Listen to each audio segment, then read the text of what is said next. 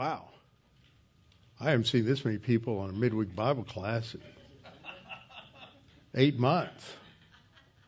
I know y'all think that if you show up at Bible class tonight, it will somehow persuade God to give the right victory in the presidential election. Whatever it takes. Yeah. All right. Well, don't be watching the news. Nobody's going to know who wins this for hours. And I am not going to teach Bible class for hours, so don't worry about it. It's going to be a good time to just practice a little faith rest drill. Trust the Lord and relax. All right, the only announcements that I'm aware of is that we will be having men's prayer breakfast this month. We're really going to do it this month. On the 21st, Saturday morning, come out, 7:30, we have a great breakfast. We'll all have to figure out how we do it again, but we'll do it. And then, of course, we will not have Bible class on Thanksgiving evening on that Thursday night. There will not be any Bible class. And then pre-trib, I believe, the dates are December 7th through the 8th. Is that right?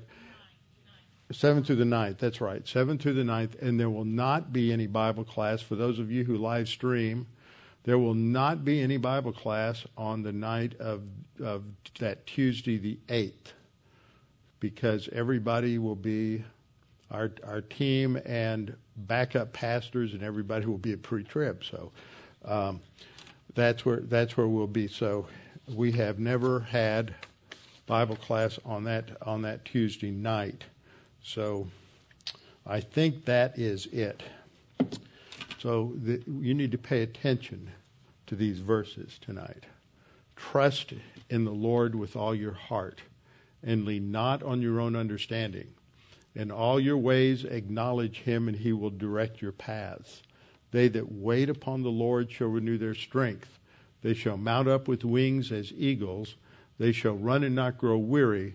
They shall walk and not faint. Fear thou not, for I am with thee. Be not dismayed, for I am thy God. I will strengthen thee, yea, I will help thee. Yea, I will uphold thee with the right hand of my righteousness. Be anxious for nothing, but in everything by prayer and supplication with thanksgiving, let your requests be made known unto God, and the peace of God, which passes all comprehension, shall defend your hearts and minds in Christ Jesus. Thou wilt keep him in perfect peace, whose mind is stayed on thee and not on Fox News or the election returns, because he trusteth in thee. For the grass withers and the flower fades, but the word of our God shall stand forever. That was a textual variant in a very ancient manuscript, okay? All right, we need to be spiritually prepared tonight. How is tonight different from any other night? That's the first question in the Seder series of questions the kids ask. Well, it remains to be seen how this night will unfold. But we need to make sure that we are spiritually focused in right relationship with the Lord no matter what comes. The number of solid believers in this country shrinks daily. I recently, as you know, I've taught many times on topics related to why evangelicals support Israel and evangelical this and evangelical that. And probably the best percentage on the number of evangelicals in this country is the definition, about 8 or 9 points that the Barna Group has put together. Most of these polls that define how many evangelicals there are, you're an evangelical if you answer the first question correctly, the first question being, are you an evangelical? If you say yes, you are one. And that means there's about 100 million of us. But if you look at the Barna results, and these are about 11 or 12 years old, so I think it shrunk a lot since then, was only about 12 or 14 million. Because he has specifics in there related to what you believe about the Bible, what you believe about the humanity and deity of Christ, and what you believe about the virgin birth, and what you believe about miracles, and what you believe about substitutionary atonement, and what you believe about the resurrection, and what you believe about the return of Christ. And that's all of which is important, but the more points you have to believe, the more narrow the number of people, the smaller the group gets. And if you don't believe in those 8 or 9 things that Barna has, I'm not really sure you're much of a Christian at all. You may be saved and going to heaven, but that doesn't mean you have much of an understanding of the Bible or that your thinking has been transformed by the Bible at all. And we all know that it is due to the influence of Bible-believing Christians that we have this nation, that we have the freedoms recognized by our government that are our inherent and unalienable rights that are ours because they have been given to us. We are endowed by our Creator. It's amazing the doctrine of creation and the providence of God that is in the Declaration of Independence. We went through that a few months back. But that's it. And we have a world today where it is so sad, where people have never read the Declaration of Independence. They don't understand what it means and what it says. And they despise the idea that Christians have any influence in this government. I ran across a quote from some celebrity this last week, and it was I thought, well, they get it. And it was a comment about not only do we need to get rid of Trump, we need to get rid of Pence because he's what's waiting in the wings, and he's a Christian. And we can't have a Christian like that that's in the government. For those of you who don't know, when Mike Pence was a congressman from Indiana, when he was living in Washington, D.C. and attended church, he went to a church named Emmanuel Bible Church. And a friend of mine named Mike Easley, a graduate of Dallas Seminary back when it was a good school, was the pastor there. It was a large church, but Mike's theology is very solid and dispensational and pre-mill and pre-trib. And so from what I understand, so is the theology of Mike Pence. So we can be very thankful we have a believer of that stability that is just a heartbeat away from the presidency.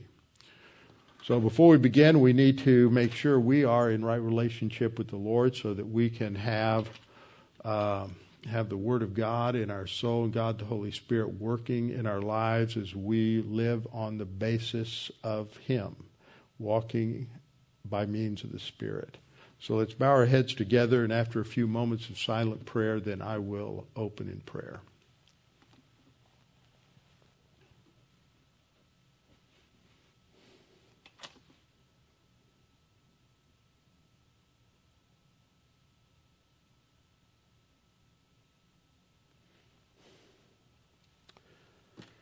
Our Father, as we pray this evening, we want to make sure that our attention is focused upon you as the sovereign, righteous, creator God of the universe, omnipotent, omniscient, omnipresent, and that you are a God of absolute truth, and that when we come to your word, we know that because it is your word, your message, you are the one who breathed it out, that it is absolute truth, which is why our Lord Jesus prayed in John 17, sanctify them in truth.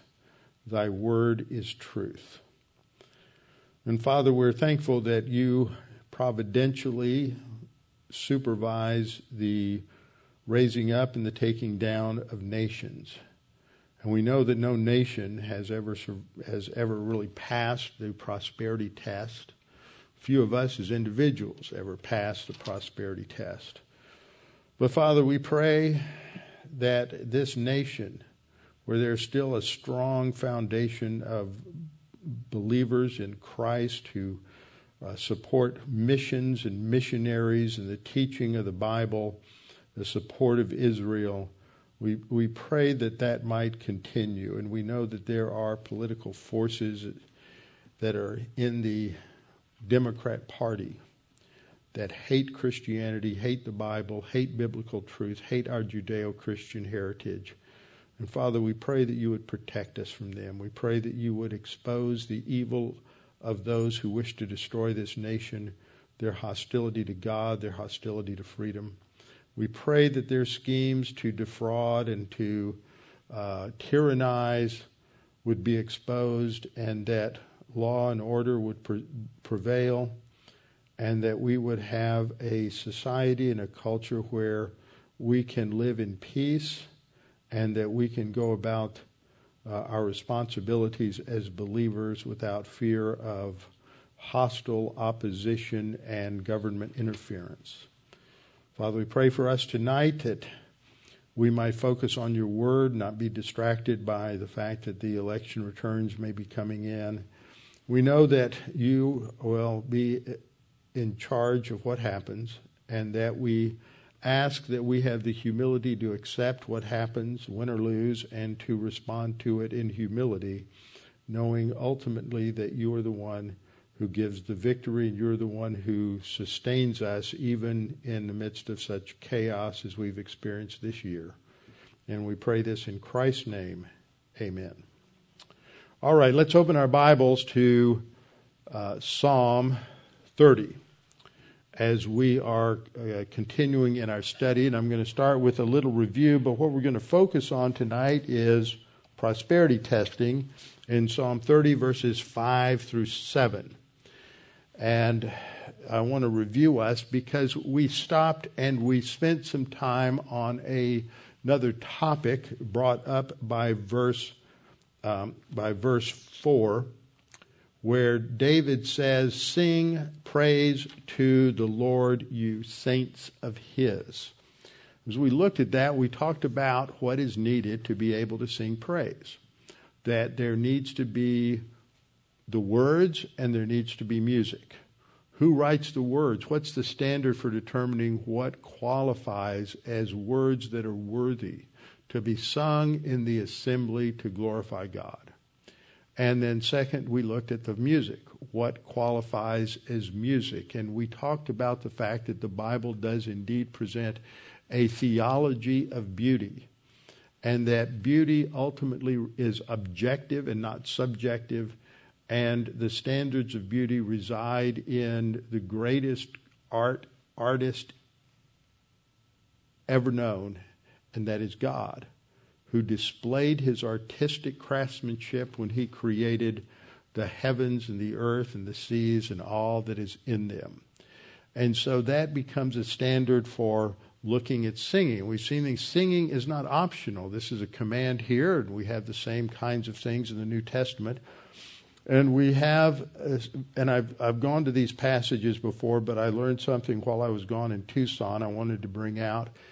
And we've gone to Ephesians 5:19 and following, talking about the fact that the first results of being filled by means of the Spirit is singing hymns and spiritual songs and praise to God and giving thanks in our hearts. And it's echoed in Colossians 3:16. The wording is a little bit different. There the command is not to be filled by means of the Spirit, but to let the word of Christ dwell in you richly in all wisdom, resulting in teaching and admonishing one another in psalms and hymns and spiritual songs, singing with grace in your hearts to the Lord. When I was in seminary, one of the most well-known seminary professors was Charles Ryrie.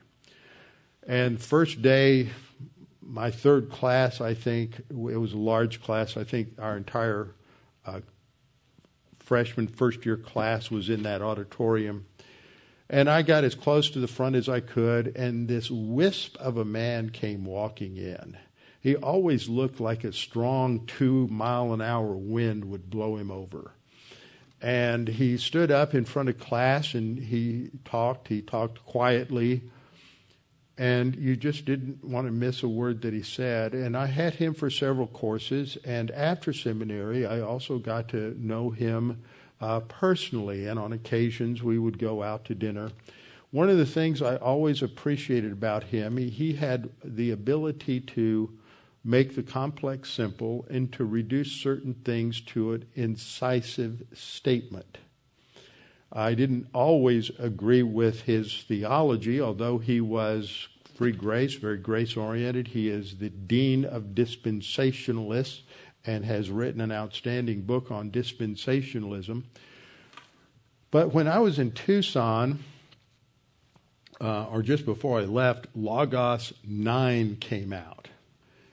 And so John Hintz and I were sitting in his family room area and a big screen TV and projecting this video from Morris Proctor up on the screen, going over the new features in Logos 9 so that we could come to understand them. And so there were a number of them, and the next day we did the same thing, but this time we were watching through some video lessons that Morris had done, and I can't even remember what thing it was that he was doing, but he had us punch in Colossians 3:16. And what it did, underneath it opened a panel, and it listed paragraphs from key works that were in your resource library in Logos. And about the third one down was a statement that Ryrie made in his Ryrie Study Bible. And there are times when you read somebody says something, and it's a short sentence, and you look at it and you go, that is just absolutely so obvious and brilliant. But he makes this comment about Colossians 3:16. He says, the psalms and hymns and spiritual songs must be those that teach and admonish. Now think about that. That is a biblical criteria for evaluating the words of choruses or hymns or anything else that we sing, that the words are supposed to teach and admonish. And if the words don't teach and admonish, then why are we singing it? That's the biblical value. And I thought, man, that is great. So I just had to add that to what we have been studying because that was such a great insight. Okay, Psalm 30. Now, what we have seen in the past is in 2 Samuel chapter 24, when David numbered the people. It is depicted there, especially in comparison with its parallel in 1 Chronicles, where it says that Satan moved David's heart. So you understand there is a temptation to sin there, and God in his permissive will allowed David to be tested, just as God allowed Job to be tested by Satan. And David failed the test and gave into this temptation. And it's not as clear in the text, although if you take time to study it, it's there. But it's not one of those things that just leaps out at you. So like many passages in Scripture, you have to take some time to really reflect on it and study some things so that it becomes apparent what's really going on there. It's obvious that what has happened is that this is near the end of David's life, and David and his army have defeated all of the enemies surrounding Israel. God has given them peace. He's expanded, solidified, and stabilized David's kingdom. And David is not just conducting a simple census. He's not just saying, okay, how many people are in the kingdom? He's focusing, it seems, on the military strength of his army. Now, he's got no military campaign coming up, but he wants to know how powerful he is and what he can do. And so there's an element of arrogance there. Psalm 30, as we saw in the superscript, is a song at the dedication of the temple. The house of David, as it is stated and translated in Psalm 30, is a bad translation.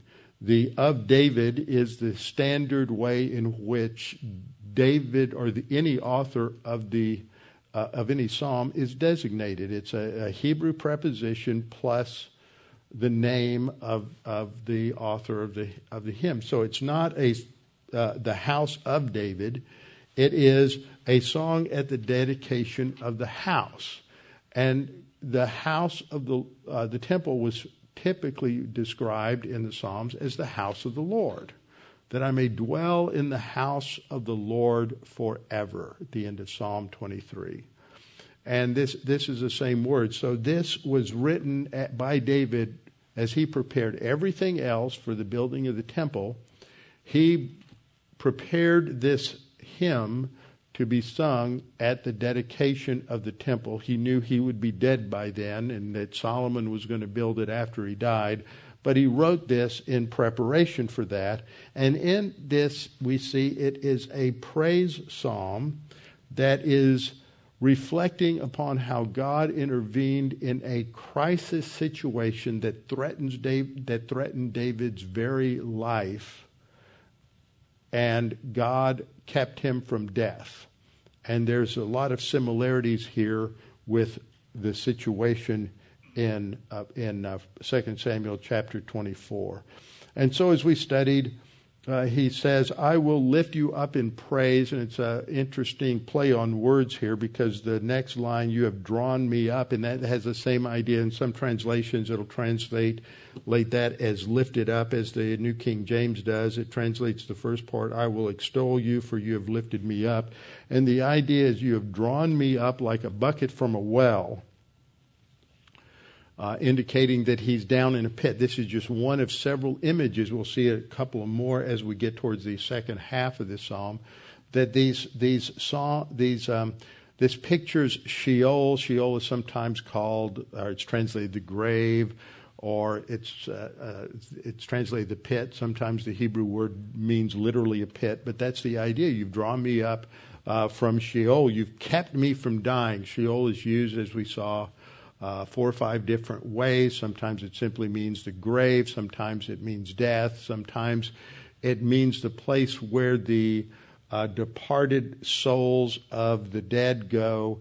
It has these different nuances, and so you have to look at the context. But he's praising God because he doesn't want his enemies to rejoice over him. That would have been a good prayer during this election cycle. Don't let our foes rejoice over us. And then in verse 2, he said, he rehearses what he did. He said, I cried out. And this is the idea of a ringing cry. It is not the idea, it's not metaphorical. He literally is the idea of screaming out. I screamed out to you, and you healed me. Now, we know that David didn't get ill from the plague, and this is a metaphorical use here, that you delivered me from the discipline that was there. Because the plague was all around, David's life was threatened. He could have come down with the plague. He could have died, and he prays to God here a very logical prayer. We'll get into that probably more next time. And we see how he crafts his prayer to present a case for God to intercede in a specific way in his life and in the life of the nation. And I want to go through that a little bit more next time. We've talked about that in the past, that this is something you see in a lot of prayers, is it's not just this simple, Lord, do this for me. It is, Lord, I would like for you to intercede in this particular situation in my life, and these are the biblical reasons and a biblical rationale for why you should intervene. And so that's what David does. It's not simply an emotional cry, but it is a thought out. The content is thought out. And he says, and you healed me. So this is why he is extolling God and lifting God up, because God intervened in his life and he did not die. In verse 3, he says, O Lord, you brought my soul up from the grave. Now, it's a little bit hyperbolic. He wasn't actually in the grave. He's not resuscitated. He is not resurrected. But it is literally, you brought my soul up from Sheol, because God prevented him from dying. And that's the next line. You have kept me alive. That's the parallelism, that I should not go down to the pit. This is the other word that's used in parallelism with Sheol. So the first line is mirrored in the second line in standard synonymous parallelism. And then, of course, the verse we spent time on, sing praise to Yahweh, you saints of his. And so there's the command that when God intervenes in our lives, we should praise God, and we should praise God publicly. And this, of course, was different in the Old Testament because they would bring an offering to the temple or to the tabernacle, and there they would offer this, and then they would give a statement as to why they were thankful to God. And it wasn't generic. Now, a lot of the things that we read, as I pointed out in the Psalms, are written in a more of a summary fashion, so that they can relate to other people in other situations. And if we read here something like, let me back it up. You brought up my soul from being destroyed by the plague. Well, you and I aren't going to pray that and think, oh, well, I understand what that means. Now, this year we might, but in normal situations, we wouldn't necessarily transfer that. It's too specific. So you have these more generalized statements. And as a result of the fact that God intervened, we are to sing praise to the Lord. And then we have the word, you saints of his. And that's the word on the left, chassid, which is the word we hear of a certain ultra-Orthodox group of Jews that are referred to as the Hasidic or the Hasidim. Now, what's interesting is that word chassid comes from the root chesed, which is a word that we've talked about a lot that refers to God's faithful, loyal love. God is faithful to his covenant. And that's the root meaning. And so you'll read about God's loyal love, God's faithfulness, and sometimes it's translated some other ways. But that's really the idea here. So it's not saints, which really has the idea of sanctified ones, and that would be a different word group based on the word kadash. But this is the chassid, the faithful ones. And I was thinking about this off and on today, that in many places in the Psalms, David talks about the righteous ones. And I've pointed out that the righteous ones are those who are justified by faith. And they are righteous, just like their lives may not be exemplary. They may be like Lot living in Sodom. But remember, Peter calls him righteous Lot. And he is righteous just like Abram was righteous in that he had trusted in God's promise and been declared righteous. And so that's one word. So that could refer to those who are following in obedience to the Lord, or those that are like Lot and they actually aren't being too obedient, but they are righteous. We know a lot of believers like that. They're righteous, but they're not obedient. This word is different in that it emphasizes that faithfulness to the law. Just as God is faithful to the law, and we talk about his chesed, his faithful, loyal love, he's faithful to the law. These are believers who are faithful to the law. They are obedient. They are active in their worship at the tabernacle, and they are faithful to the Lord. So it would be better to translate that, sing praise to the Lord, you faithful ones of his, and give thanks, that is, thankful praise at the remembrance of his holy name. And I pointed out that phrase, his holy name, indicates his essence. So when we give thanks to God, it's not, I want to thank God for this. But we ought to think about what we're saying and why we're saying it a little more.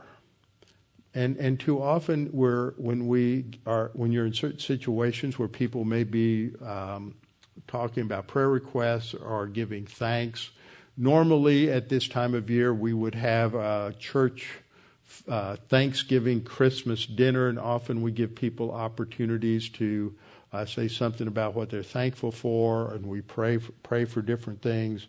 So this is to challenge us to be a little more thoughtful. Now, this year we're not going to do it because of the COVID thing, but we will get back to it next year. Then, after he finishes this, we get into the next verse, which is a good promise. If many of us have found ourselves in really tough circumstances. Maybe it's you're unemployed. Maybe it's you just can't figure out how you're going to pay your bills this month. Maybe it has to do with some relationship crisis. It could be marital relationship or relationship with your parents or relationship with your kids. There are all kinds of circumstances, and we know that this might be some sort of divine discipline as we go through this difficult time, and a promise that has great comfort no matter what the cause.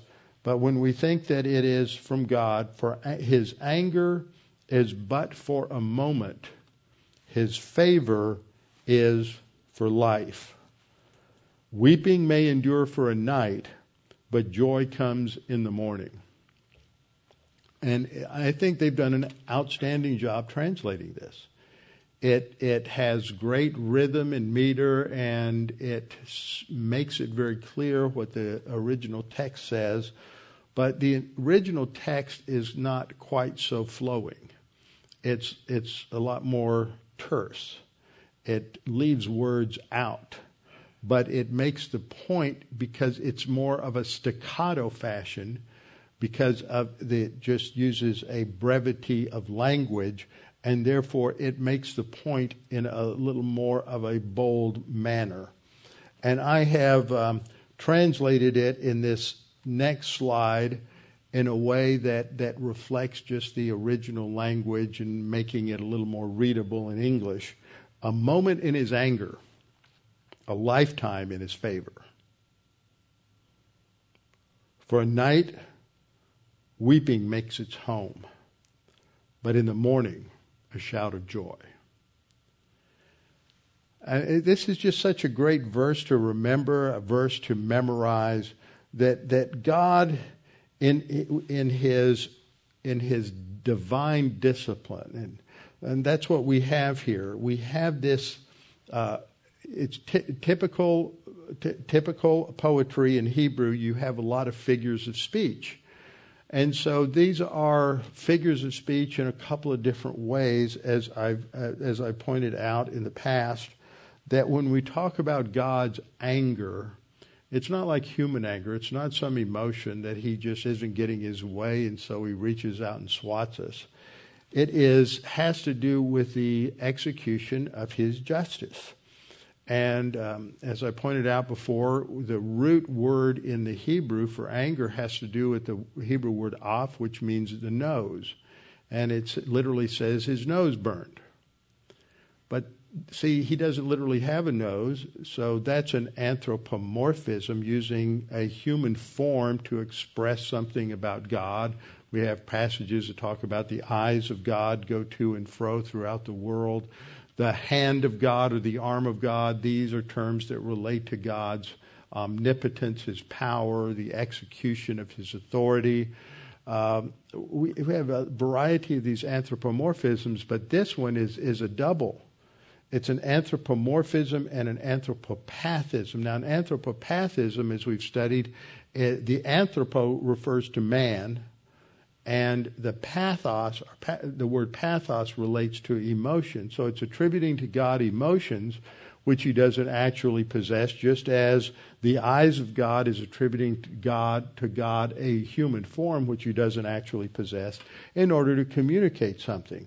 And it's not only this anthropomorphic anthropopathism, but it's also used in a way where it's talking about it's not really focusing on his justice or his righteousness. It's talking about the results of his justice and righteousness. And that's a totally different figure of speech called a metonymy, where we talk about something. And we may even use it tonight. We may say, well, there's joy in the White House today. And we're not talking about the physical building. We're talking about the inhabitants who are having joys. But there are because he's the president, he lives in the White House, we'll refer to him with this phrase, this figure of speech called a metonymy. And we have so many uses like that in English as well. And so this isn't that it is talking about that God's justice is fleeting, but that the results of it don't last long. Okay? But compared to his grace and compared to his favor in our lives. So the first phrase there is anger relates to the suffering that comes because God has dealt with us in his justice. And favor does the same thing. It refers to his grace. It refers to the healing that comes in our lives because of his grace toward us. And then the third word, weeping may endure for a night, and that also is related to a metonymy, but that is the first two are metonymies of cause. His anger causes us to suffer. His favor causes us to be healed. But here, the result is weeping. And we are sad, we're depressed, we're discouraged, and so we lie in our beds and we may weep because we just feel so helpless. But the next morning, or after a short time, we realize God's grace in our lives again, and the result is joy. So that's how these figures of speech relate to one another. And as I pointed out last time, there's a couple of places where it talks about God's discipline on Israel, that they will be out of the land for a moment. So a moment's not like 5 seconds, so don't think about that. God has a slightly different timetable.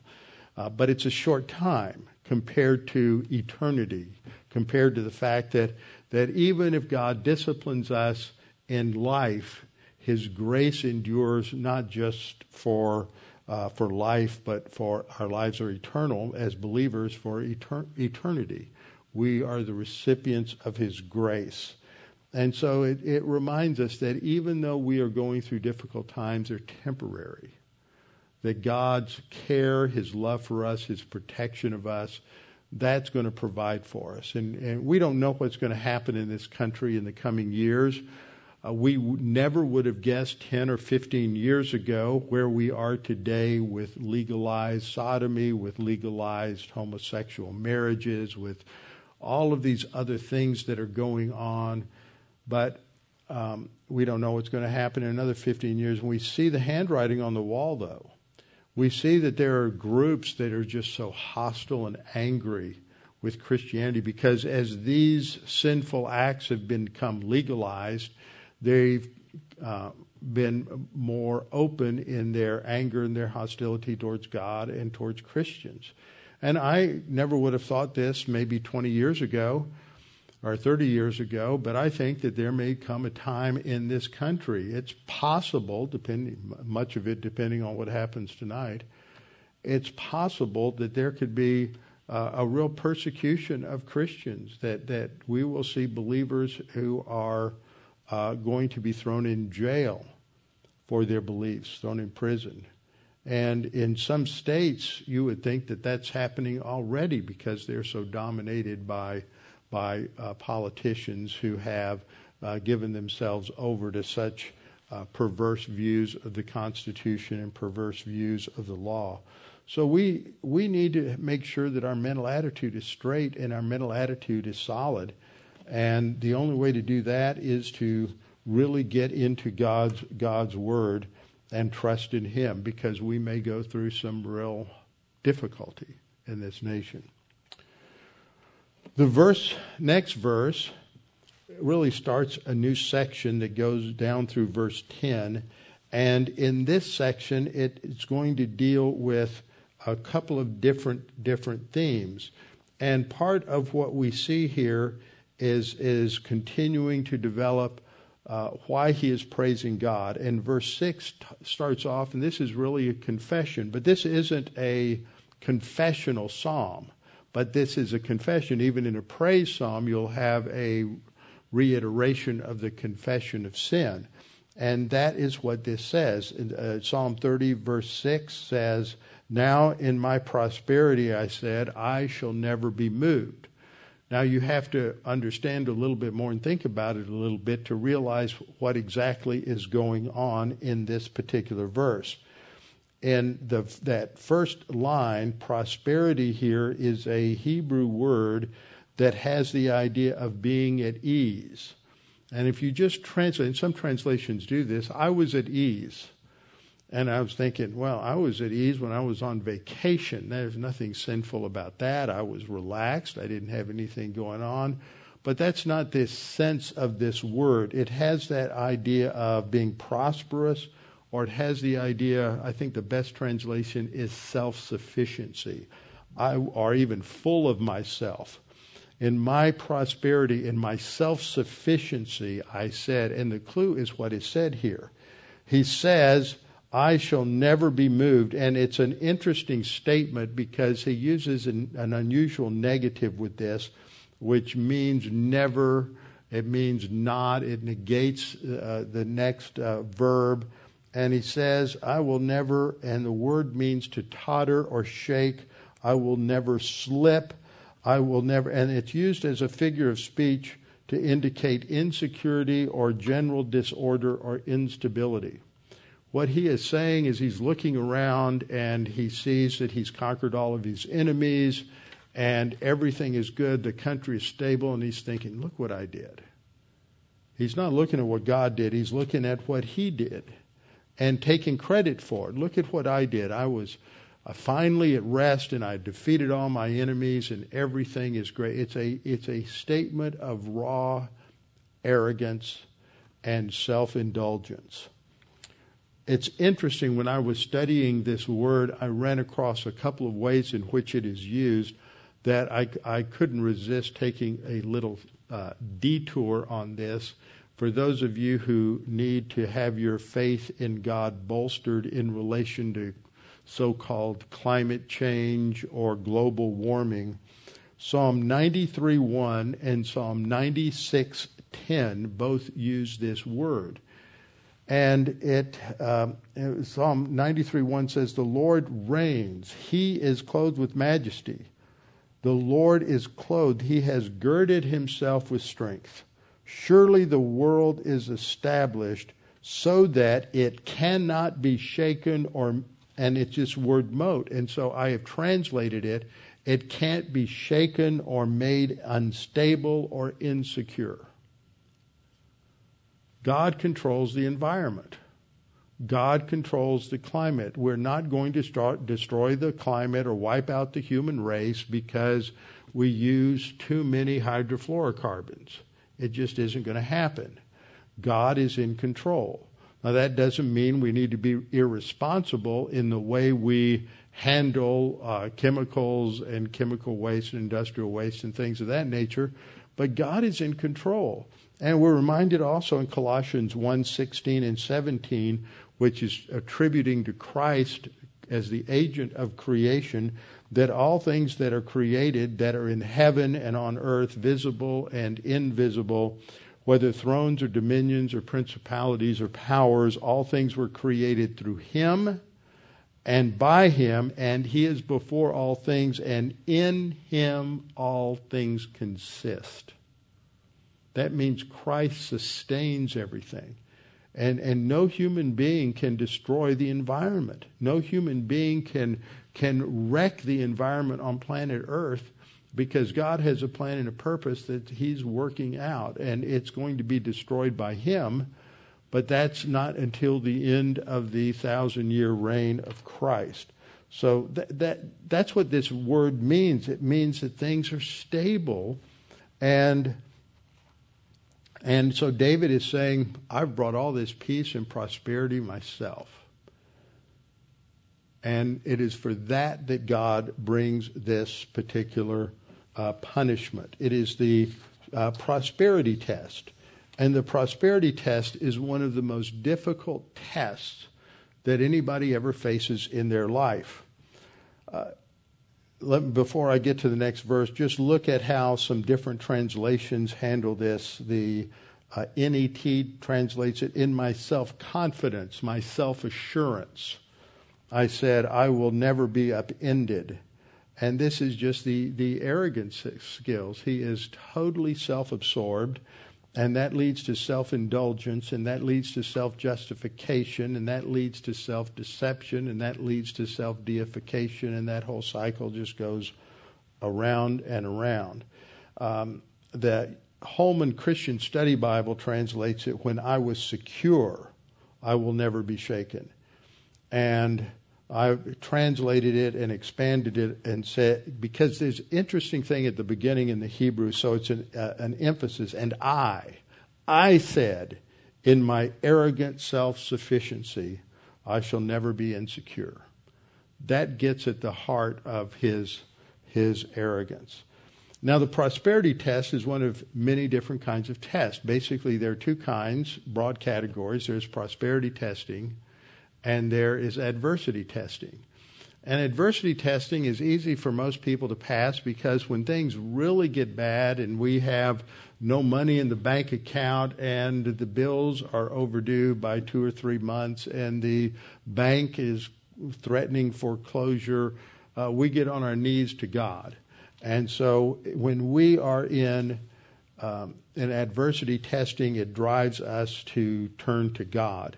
But when things go well and we're successful and we're making a lot of money and we're getting and we have extra money and we can buy the things that we always wanted, that we thought somehow would fill up our lives and give us joy and meaning and happiness, then we get our eyes off of God and we turn to these things, and they become distractions. Now, that doesn't mean there's anything wrong with those things in and of themselves, but with some things they are, but other things are not. It is that they distract us from our mission that God has given us in terms of spiritual growth and our ministry to others and our service to the Lord, and we get to the point where we just indulge all of these various desires. Now, testing is summarized here in James 1:2-4. My brethren, count it all joy when you fall into various trials, and that could be adversity or prosperity, many different kinds, because you know that the testing of what you believe, that gets across the idea, I think, of the original a lot better. That is, the biblical teaching that you've learned. Just like when you're in school, you give an assignment, you go home, you read the assignment, you come back the next day, you get a pop quiz. Well, God does that in our life. We learn certain things as we begin to grow and read the Bible, and then God gives us a little pop quiz to see if we're going to be able to apply what we learned. And so we're tested on what we believe. And when we apply the Word, then that produces endurance. And we stay with it, and we begin to apply the Word, and that's the process of spiritual growth, which is what is summarized in verse 4. But let endurance have its maturing work, is a better way than just have its perfect work, because the word there has to do with reaching or arriving at your goal or maturation. That you may be mature, it's the same word repeated again, that you may be mature and have spiritual integrity. And that word that is translated, there's often translated that you may be perfect and whole.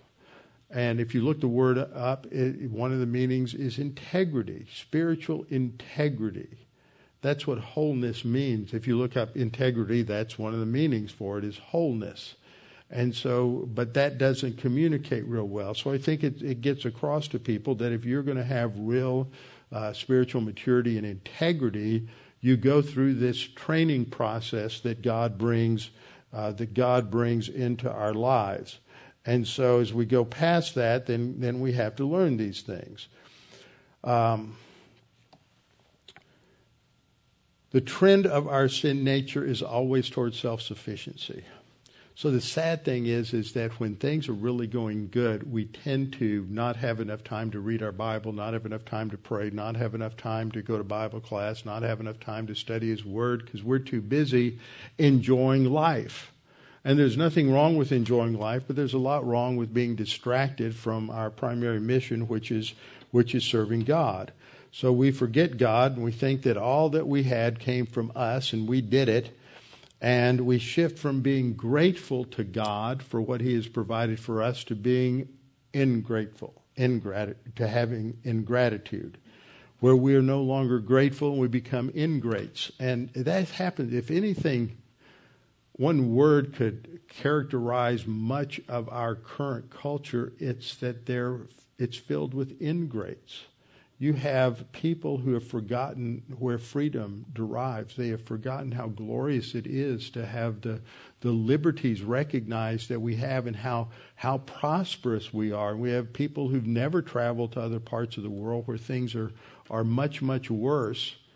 And so they've forgotten how wonderful it is. And even the poorest person in America living on the street has so much more than the poorest person in India or in China or in Africa. And yet we're not grateful for what we have. We're bitter because we don't have more.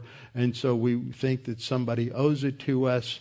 And so we become entitled.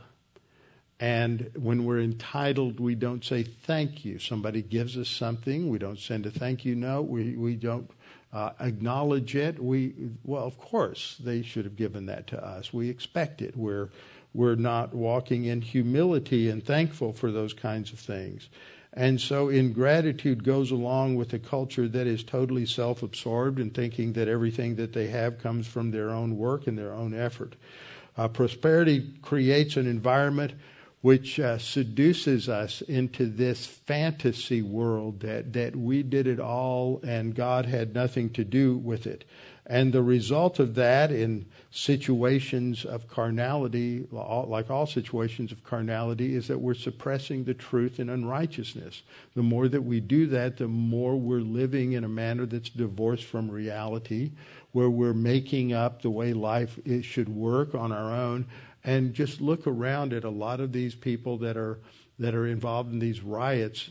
So many of them have been mired in the muck of carnality for so long that they have no idea what truth is. They're just, somebody gave them money and paid them to go riot, and they're going to destroy property because they're just mad at everybody because they don't have it, and they can't relate it to the fact that they made a lot of bad decisions in their life, and that's why they are where they are.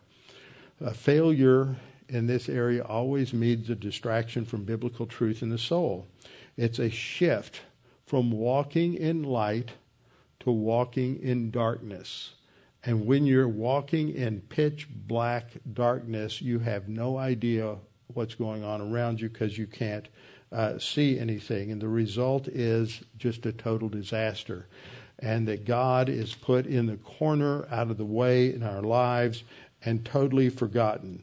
And a person's values that they once held are reversed and ignored, and the result is they're not like the person they were. Success and money and pleasure and food and alcohol and drugs and sexual pleasure and perversity take over their lives because now they can afford them. They have all this money, so they can afford to do all of this stuff. And when believers get so focused on entertainment and the pleasures of life and fulfilling the lust of the flesh, the soul becomes warped and distorted, and biblical truth flees. Humility is flushed out of our thinking. Self-gratification takes over, and prosperity provides the framework to just indulge all the trends of our sin nature. And when an individual shifts from humility to arrogance, he becomes so divorced from reality that his thoughts becomes blurred. Reason flees. It goes out the window, and emotion gets into the driver's seat. And when this happens on a national scale, then this leads to an internal fragmentation of the nation, which is what we're seeing. And no nation has ever survived this, and no nation has ever passed the prosperity test. And the root of this arrogance has produced the poisonous fruit of self-delusion. People are redefining reality. You get this polarization between the left and the right, where the left says, or somebody on the right says, "Don't you know that watching these speeches by Biden that it looks like he's got dementia?" And the other person says, "Not at all. Where did you get that?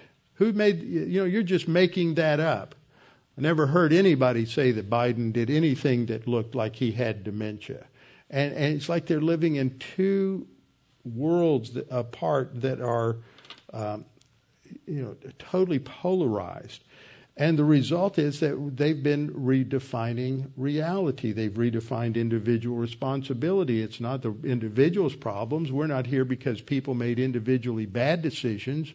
We're here because they're part of a group.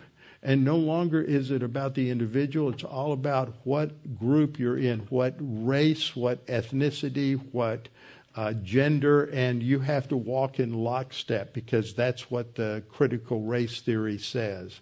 And they've redefined the roles of the sexes. They've redefined the genders. They've redefined marriage. They're redefining families. They're redefining law. They're redefining what a nation is. You don't need to have borders anymore. And they are just drinking deeply of the poisonous cup of the Tower of Babel. They have imbibed of internationalism, which is always destructive. So prosperity testing can come on an individual, it can come on a group, it can come on a family, it can come on a corporation, it can come on a nation, and when failure comes, it can be absolutely devastating. And it leads to the destruction of any group that fails that test. And that's what happened with David. God made Israel so prosperous that the people failed the prosperity test. And David, like the people, also failed the prosperity test. And that is what we see in verse 7. And the only solution is to identify it, confess sin, and humble ourselves under the mighty hand of God. In Psalm 30, verse 7, David says, Lord, by your favor, you have made my mountain stand strong. Now, the word mountain there stands for the kingdom, and it represents how God built the kingdom and gave it stability and gave it strength. And it was on the basis of God's grace. And then, see, this is why you think this is a situation that fits the 2 Samuel 24 situation. David says, you hid your face and I was troubled. Now, the mountain is a metaphor for the kingdom, but the term hiding your face means that you no longer favored me. You withheld your favor. You rejected me, the NET says. I think that's a little strong, but it's the idea that you no longer favored me. I was in your disfavor. The opposite of this is God saying, the psalmist saying, your face shone upon me. That gives the idea of God's abundant grace on an individual. And hiding his face means that he's withholding his blessings and holding his favor. And so then David in verse 8 gives us the solution whenever we find ourselves in this kind of a situation. He says, I cried out to you, O Lord, and to the Lord I made supplication. The solution is to turn to God, to humble yourself under the mighty hand of God, to confess sin, which is what David did. At the end of the chapter, he goes to the threshing floor of Araunah, the Jebusite, and he builds an altar and makes a sacrifice. And we're not told there about the confession, but that's what we learn here.